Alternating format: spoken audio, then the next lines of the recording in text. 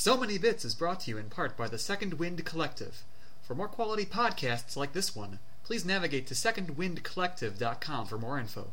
Again, that's secondwindcollective.com.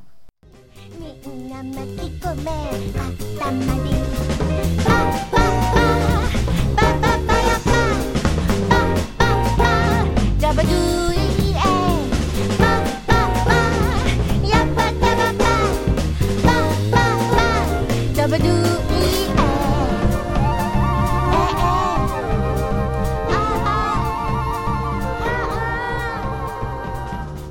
いつか星に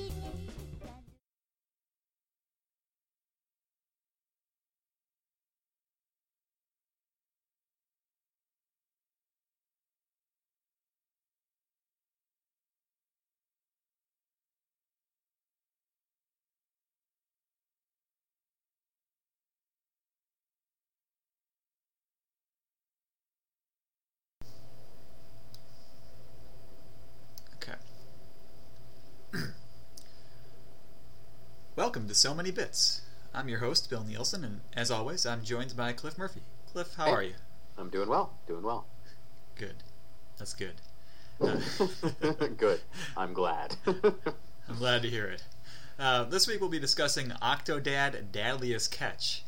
And, Cliff, you had a good way of describing the topic we'll be discussing with Octodad. The nice thing with Octodad, with regards to Octodad, is that it's talking about the reality of the scene, the reality of the situation. When we're talking about comedy, generally we're talking about establishing a platform that everybody who's participating in the scene is going to believe in. They have an established reality. And in Octodad, there's a ridiculous reality that's been established, but everybody's going along with it, and that's part of the joy of the game. Well, Great, so we'll get into that. Just first, though, as a quick reminder, So Many Bits is brought to you in part by the Second Wind Collective. For more quality podcasts like this one, please visit secondwindcollective.com for details. Also, have you been playing anything since we last recorded? I have. I've been playing more Star Realms. I have it on the, I got the, you can get the free app on my iPad, and so I was playing it there. And that's good. You need to pay for it if you're going to unlock the rest of the missions and that sort of stuff, but I just play the first 5. So that's all I do. And then the other thing I've been playing is on Thursday last week, Nintendo released the new Mario Kart DLC. Oh. And yeah, so I've been playing a lot of that. And it's great. Have you played Mario Kart 8? I have. When I was home in Buffalo, I played it with some of my friends there. Oh, it's a blast. It's a blast.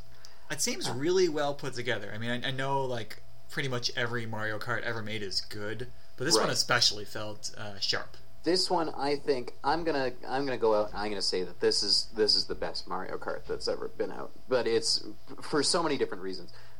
Sorry if you're looking at what's happening right now. The cord from my microphone got caught underneath the wheel of the chair, and I just can't have that happen. Okay.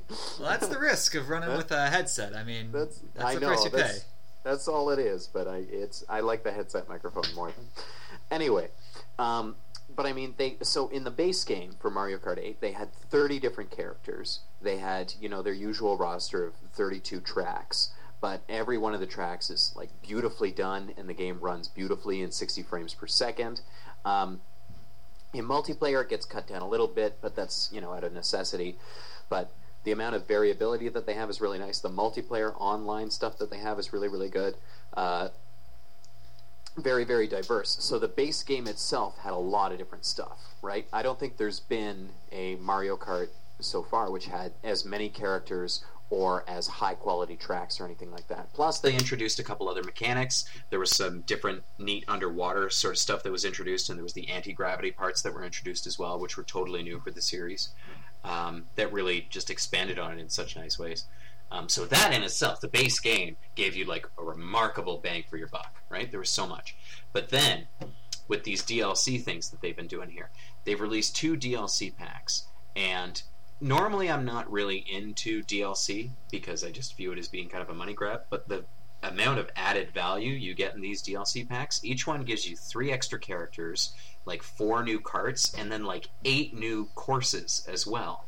So if you have both of the DLC packs, you now have 36 characters, and you've got about 48 different tracks. Not to mention that you can do them all in mirror mode as well. So if you're talking about the variability of tracks, you're getting up like to like 96 tracks then that you have, which is ridiculous. And then on Thursday, they just added something else that was new for the Mario Kart series, which was they added the 200cc class, which is even way faster than the normal maximum of 150cc. Like, I should have known that's what it meant. I never previously understood what the 50, 100, 150cc actually meant. Oh, really, eh? It's, as far as I know, it's just a reference to engine size. 50cc, and, you know. But it's... And the 200cc, I tell you, you play 150, and you learn the courses, you learn when you got to start to turn, you learn when you got to start to drift or do anything like that. You play 200cc, it's totally different, because you're going way faster. So you actually need to, like, brake a little bit as you're going around turns and things like that. Which is crazy, because normally the rule in Mario Kart is if you're braking, you're doing it wrong. So, but here, if you're taking like a really sharp turn, you gotta brake into it a little bit, just to like slow yourself down so you're not hitting the wall. It's wild. Yeah, I mean, these DLC packs, they don't seem like a cash grab from what I can tell. And No, they really don't. In terms of like the amount of value that you get, it's like super high, and they've put a lot of time and effort into doing them. It hasn't been like it was if they released the game and then like months later they released another DLC pack, and then another bunch of months later they released another one because they wanted to put more time and effort into making them real high quality, as far as I know. It feels weird to me, and I guess it just depends on the studio. Like the Mario Kart 8 DLC is so robust, and then like, granted, it hasn't been out as long, but the Smash Brothers DLC, it seems pretty lame. Like they got Mewtwo coming out, but it's going to be $5 if you didn't buy both editions already.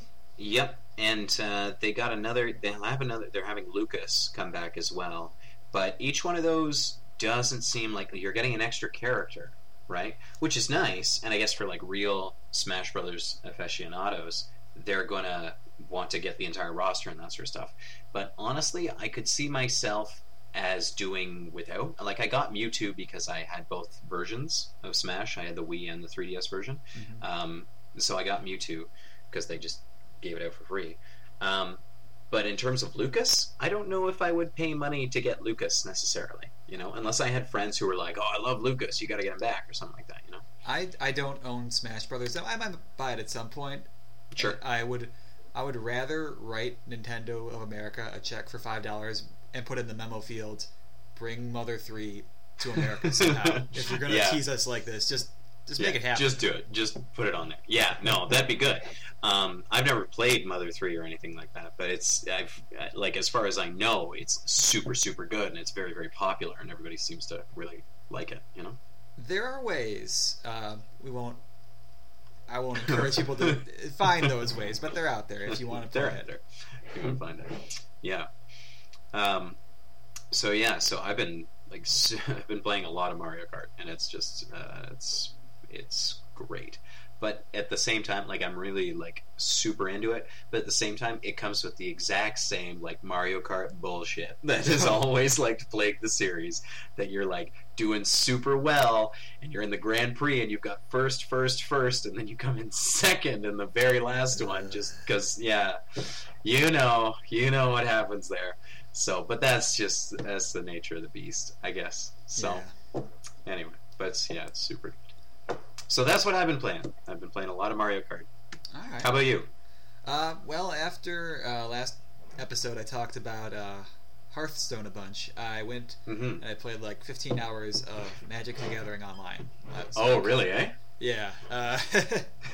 That's not a hole I want to dive too far down, but here we are. There you are.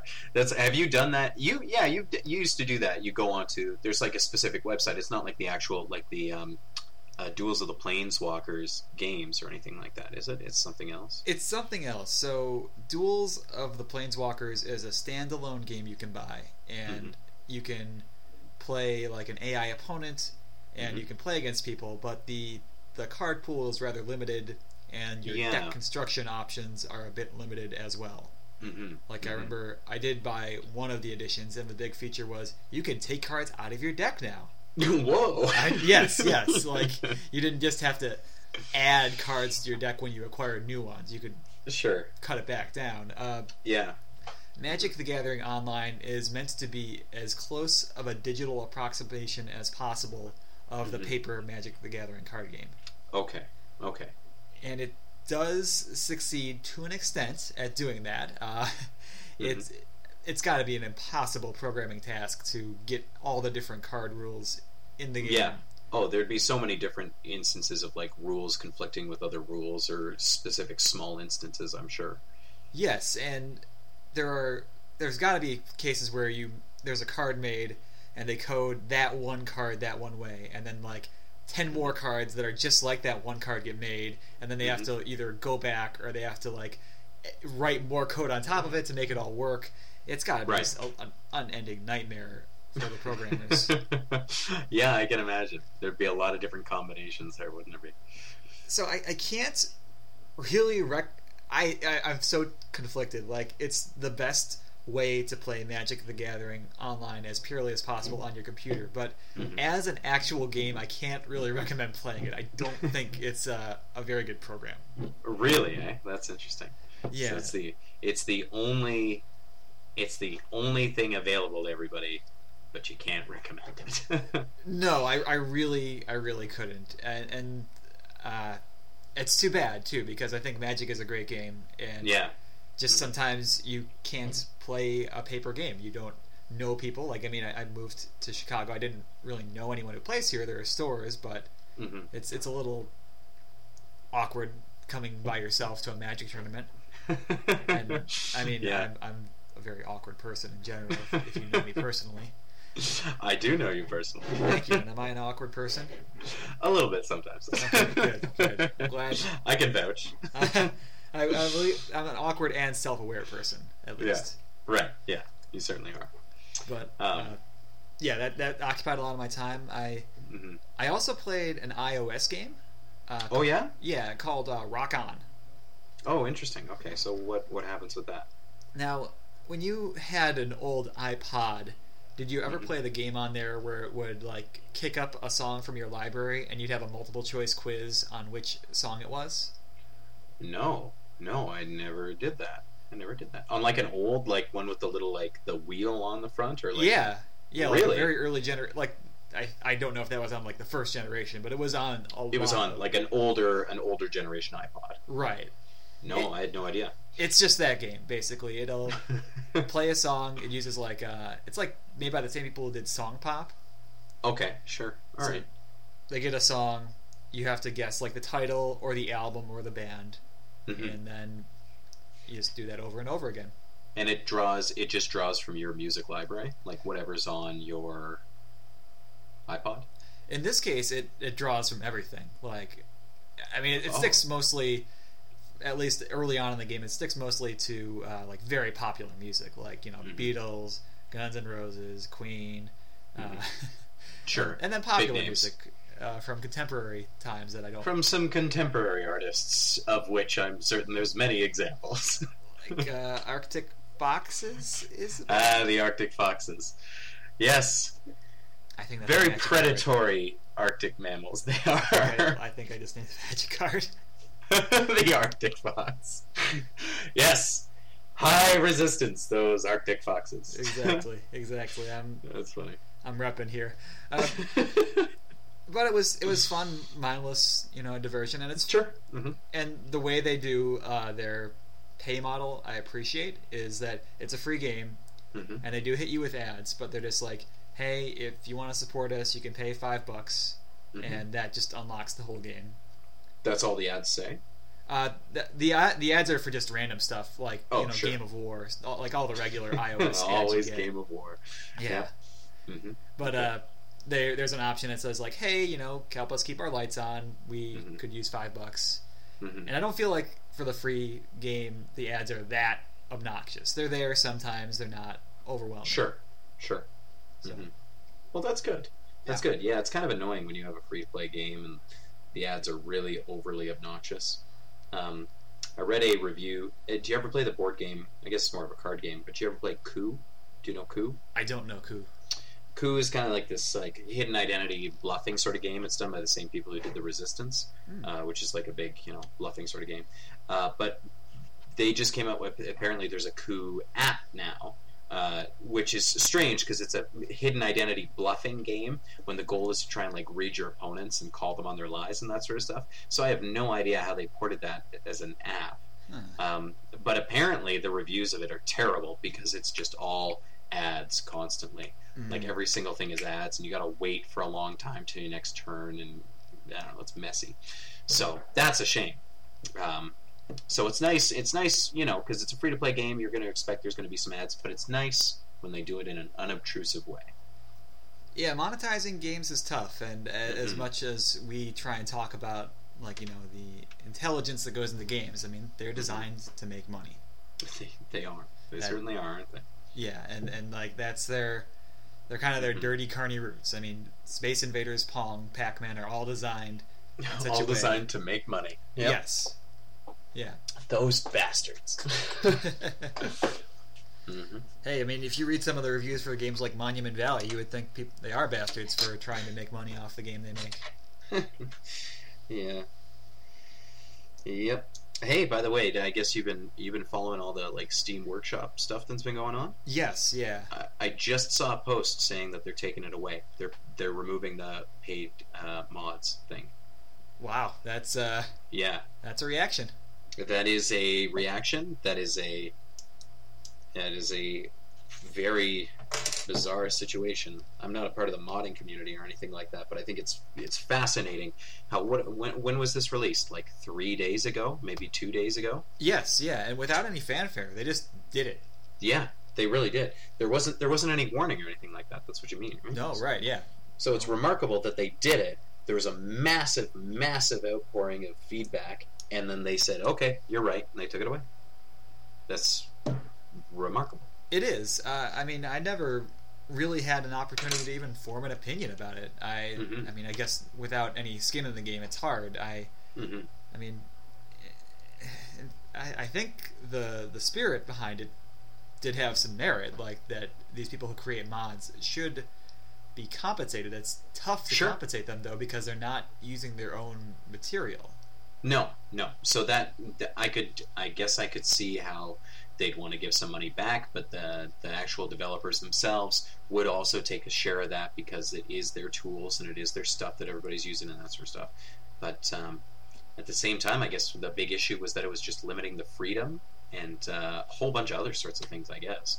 Yeah, I think that was one of the concerns, is that it locked people into using Steam as a platform for releasing mods. I believe that was a concern. Okay. Yeah, I could see how that would be a big issue. Yeah.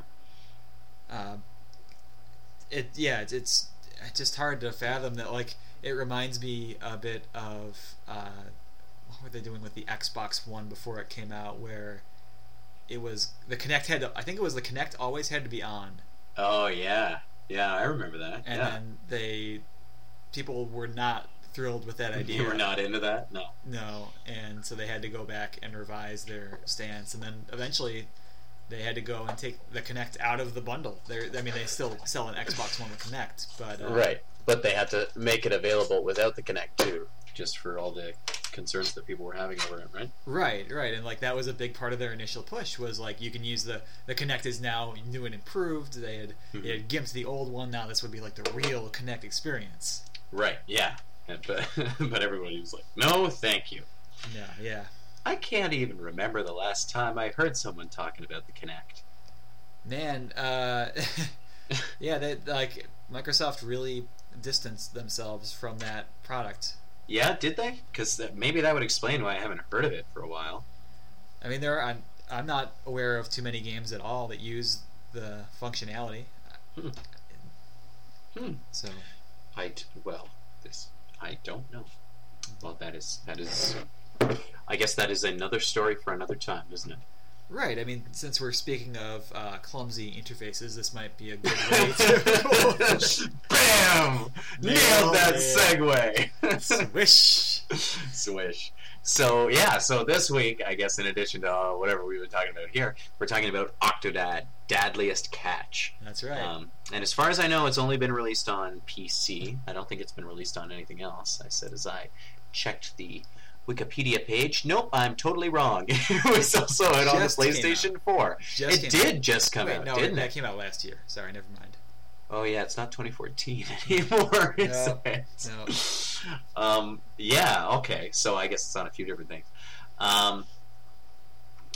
So Octodad, Dadliest Catch. In this game, you play as an octopus who is masquerading as just a human, is very clearly an octopus wearing just a suit. And the whole premise of the game is that there are I guess the idea is how you're trying to blend into normal society, but as an octopus, you're extremely clunky trying to move and do all these different things. So you're trying to just blend in with extremely clunky, strange controls that kind of lead to a whole bunch of different hilarious outcomes in different situations. Yeah, and I mean, this differs greatly from basically every other video game that's been made, where you as the player or the player character is a nearly omnipotent demigod who can be a master assassin and diplomat and lover to everyone he or she meets. Right. And needed to save the world because the prophecy foretold of years ago when you'd be arising. Right, yeah. I mean, like Halo, Assassin's Creed, Mass Effect. I mean, there are fewer games that don't involve that trope than games that don't. I think I get what you're trying to say. Yeah. So it's interesting that you play in this game as the most inept character, and your main goal of the game is to just blend in and do regular things. Like your first mission, as far as I remember, is to like knock stuff off of a couch and to like open up a cabinet and to get dressed. Like these are your basic regular, like this is your first mission is to get dressed, and you do it and you're like, yes. And then they're like, now you got to put on a bow tie, and you're like, damn it. Yes, yeah, and I think they do a good job of making you involved with the ineptness of your own character with these. I wouldn't normally praise a game for having bad controls, but I think that's sort of the point here, is these controls are very awkward and unwieldy. It really is. It's very similar to, I guess, Q-Wop then, isn't it? Yeah, that's a good point. Yeah, when it's designed to be like clunky, and if you can eventually like master it or get that sort of stuff, then it ends up working pretty well. But other than that, it's just pretty funny what ends up happening. But yeah, it is an interesting system. I was wondering before I started to play how they were going to do it, but I actually kind of like the system now that I've been playing it for a little bit. The fact that you switch between your legs and your arms, so it's almost got. It's less frantic than you would expect. The walking is really like odd. Don't get me wrong, but I like the fact that you walk and then you kind of stop and then you got to try and move other things around. Then you got to switch back to walking. I kind of like that a little bit. So, are you playing with a mouse and keyboard? I am. Should I not be? No, I'm just playing with a controller, so that's good. We have a different experience. Oh, okay. So what happens with the mouse is you just have to you just push the space bar when you want to switch between your legs and your arms. And with your arms, you can pretty much control like the height of your arms, and then once you get to a certain height, then you can move it around and that sort of stuff. And then if you want, you can change the height again and move it back. But then you can switch back to your legs, and then you just walk around and do that sort of stuff. How does it work with the controller?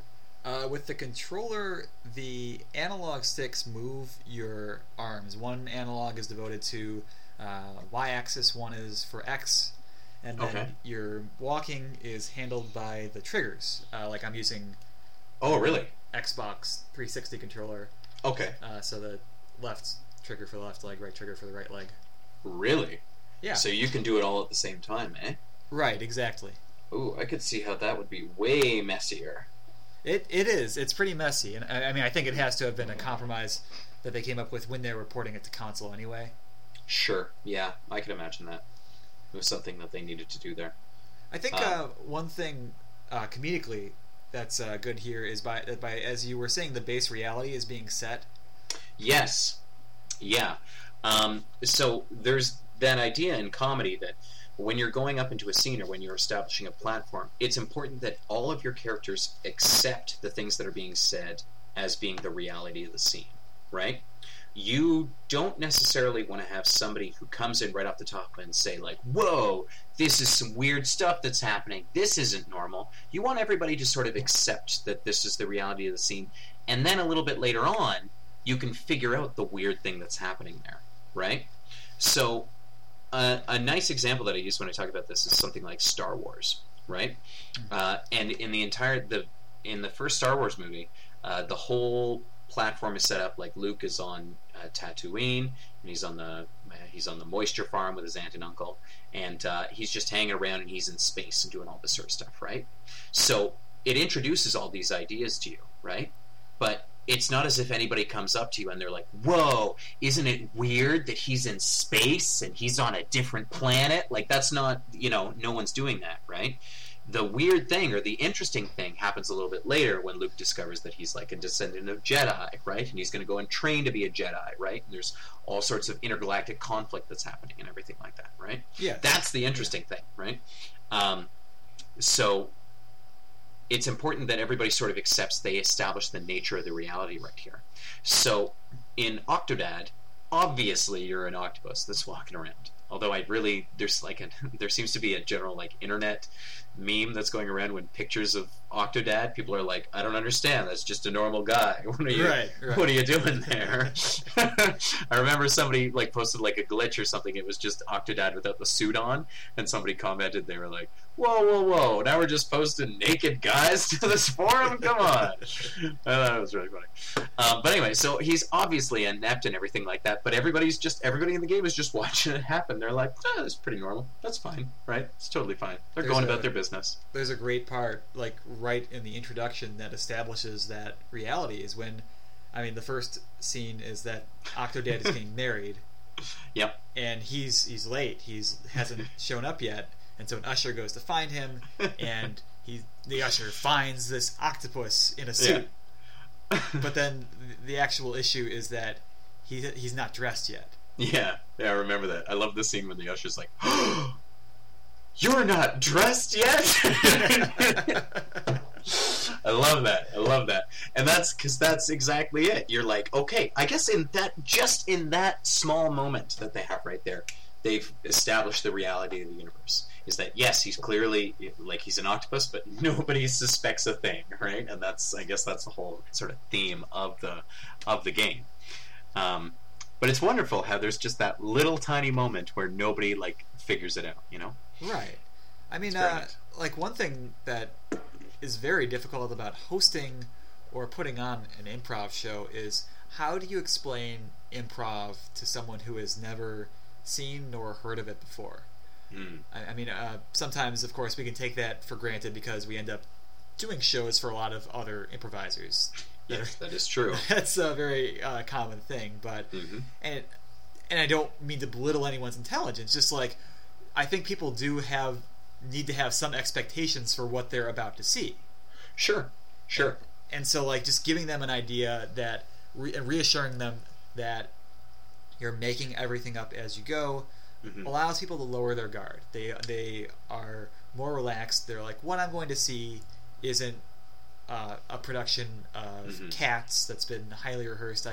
If a person makes a mistake, I don't have to feel uncomfortable about it. I can enjoy it along with the performers. Right.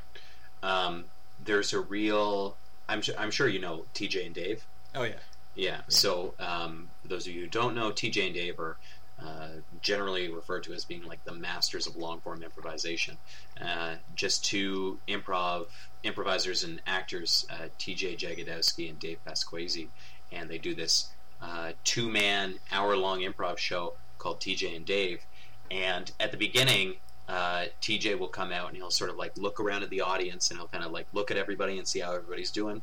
Then he'll sort of introduce himself, and then he'll sort of introduce his partner, and then he'll say, "Trust us, this is all made up." And then they'll just go to black, and it sort of just sets the tone for everything. And then when it comes up, they always have a nice long moment so that they themselves can kind of discover the energy that's already present, but it's also so the audience can really sort of see at the same time that, yes, they are coming up with everything at the same time. So it's very nice that they make everybody feel comfortable. They very nicely ease everybody into this world that they're creating.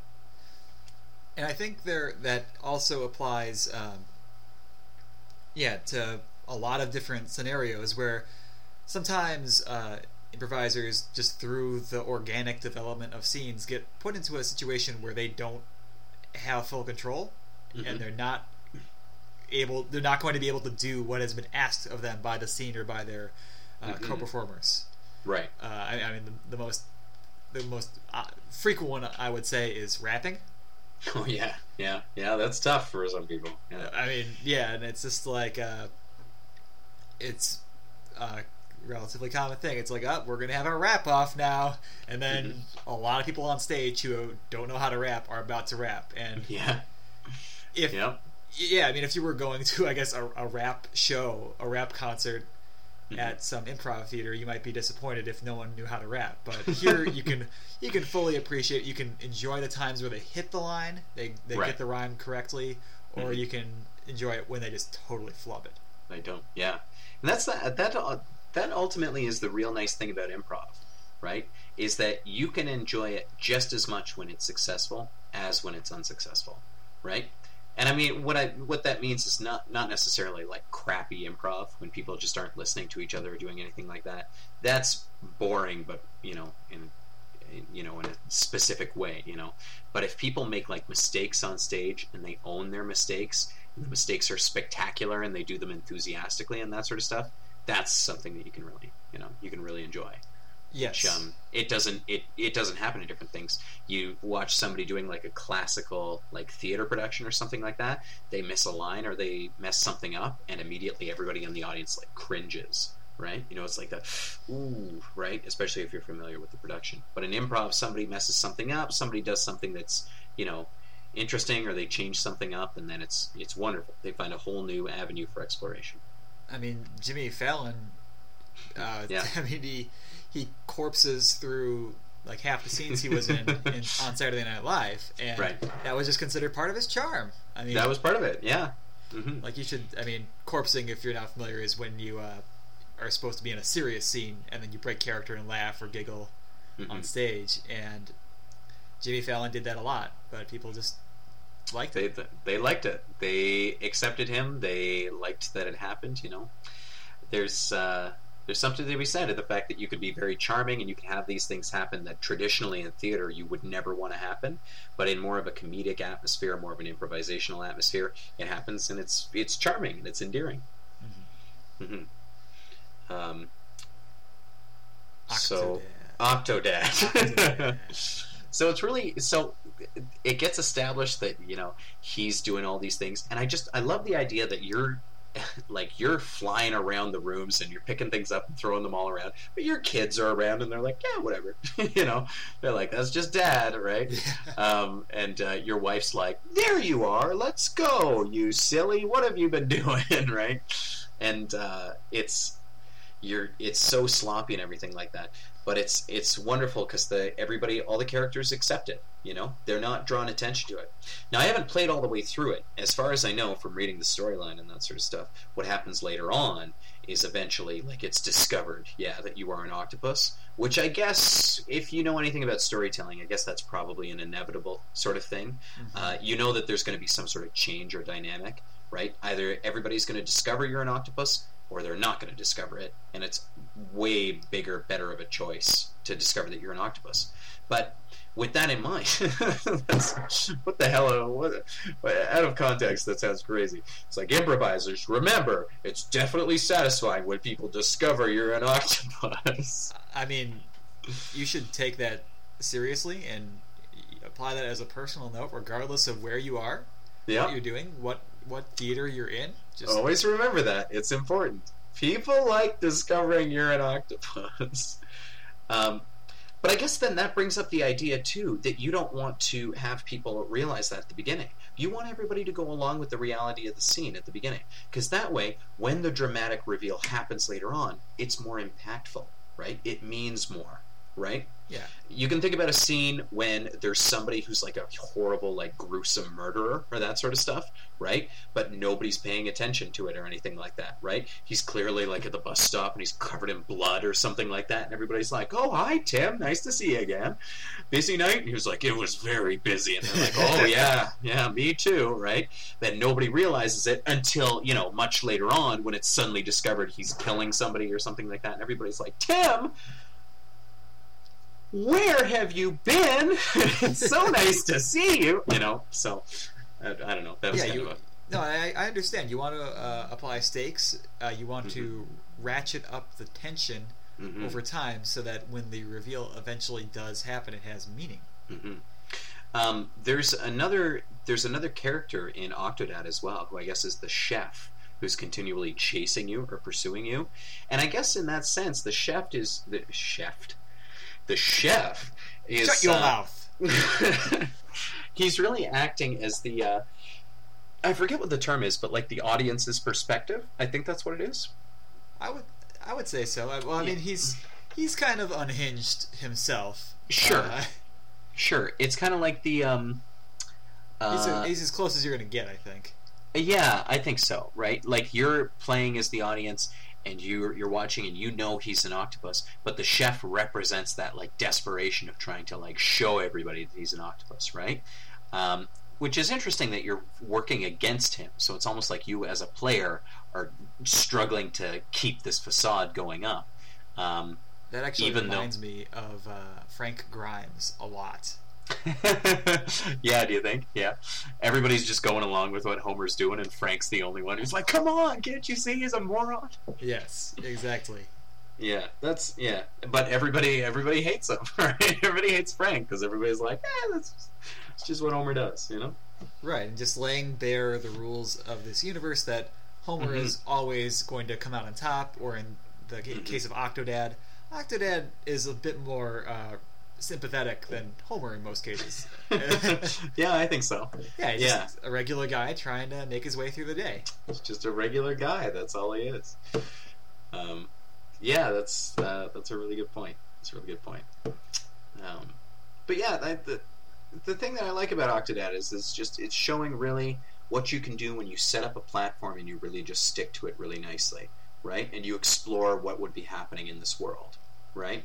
So you've got some bizarre situation, which is something that you could absolutely see in an improv scene happening. You have somebody who's an octopus who's trying to blend into normal society. What are the things that would happen, right? How can we heighten this idea? Well, if he's trying to blend into society, maybe he has a job that he has to go to. Maybe he's wearing people clothes. Maybe he has a family, Maybe he's got to go on different trips and go and do regular sort of person things. And then you heighten it even more. Maybe there's someone who's maniacal, who's always trying to find what's happening, or figure things out. I have a question for you. Sure. Did you play with subtitles on or off? On. Okay, all right. It was on. I think it was on by default. But are you talking about like when they subtitle what the octopus is saying specifically? Yes, that's exactly what I'm talking about. That's really. If you haven't played it, what happens is, I guess it's for everyone who's listening, but because you and I both know, when the octopus he talks, he just kind of does like a bunch of like bubbles or that sort of stuff, but the caption always reads like the actual emotional response that he's having to the situation. It's like slight accusatory bubbling or that sort of stuff, right? Which is pretty funny.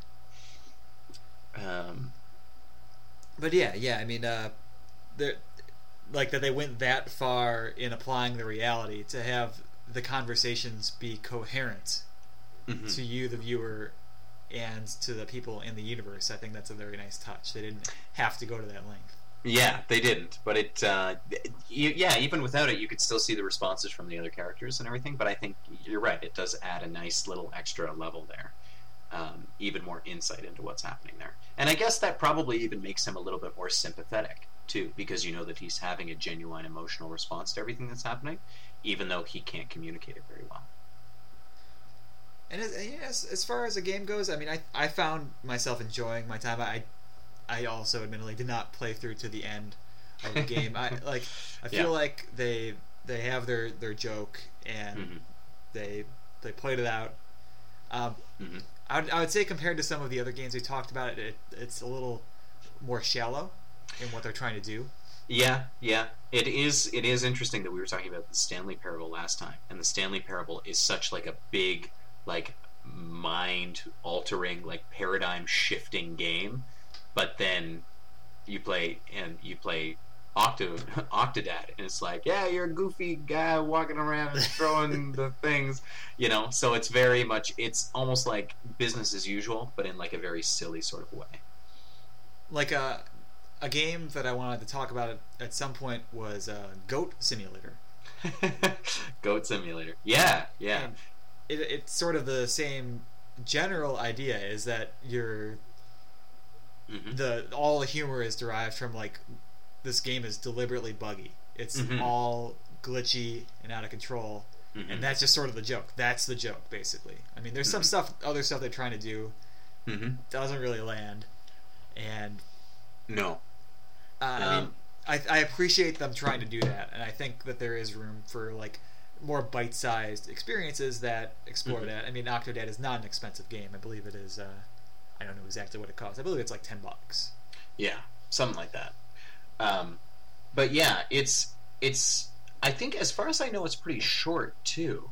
I don't think it takes very long to get through it. Like, I think you go to the aquarium, and then a bunch of different stuff happens in the aquarium. Yeah, I don't really know. It doesn't seem like it's not a very long game, I don't think.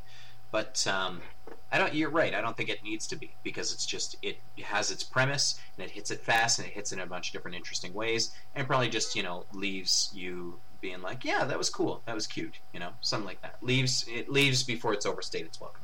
Yeah. More games could stand to do that if they weren't trying to make money. Yeah, if they weren't.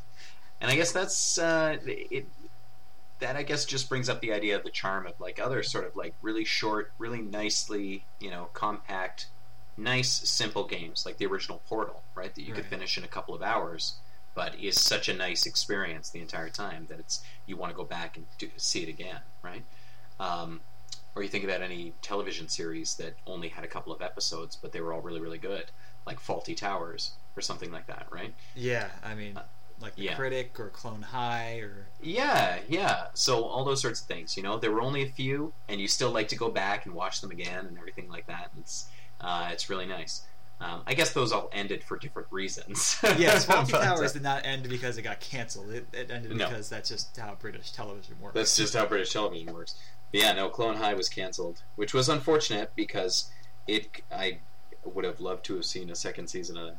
And the same thing with The Critic too. I think it was canceled, right? They made it to 2 seasons of The Critic, and then they did like back in 2001 they did a web series of The Critic. Right. I seem to recall I watched like episode 1 of The Critic or something like that, or sorry, of the web series version of The Critic.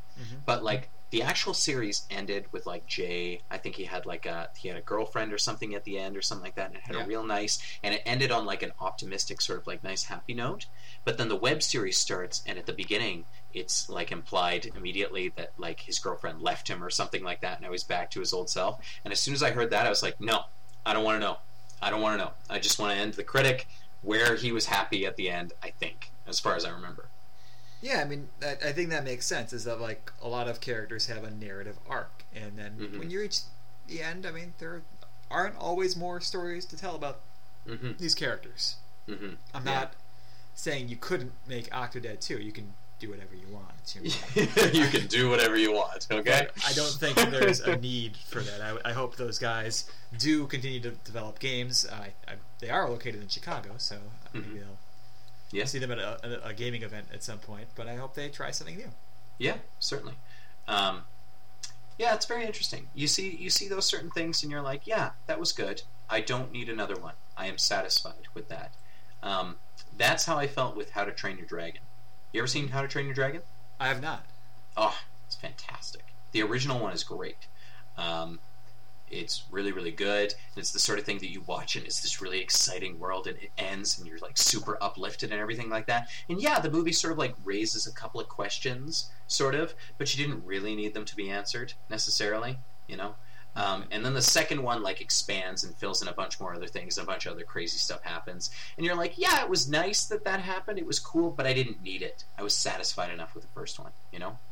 No, absolutely. That makes a lot of sense. But I guess, you know, from a financial perspective, they obviously wanted to make another one because it was a very popular movie.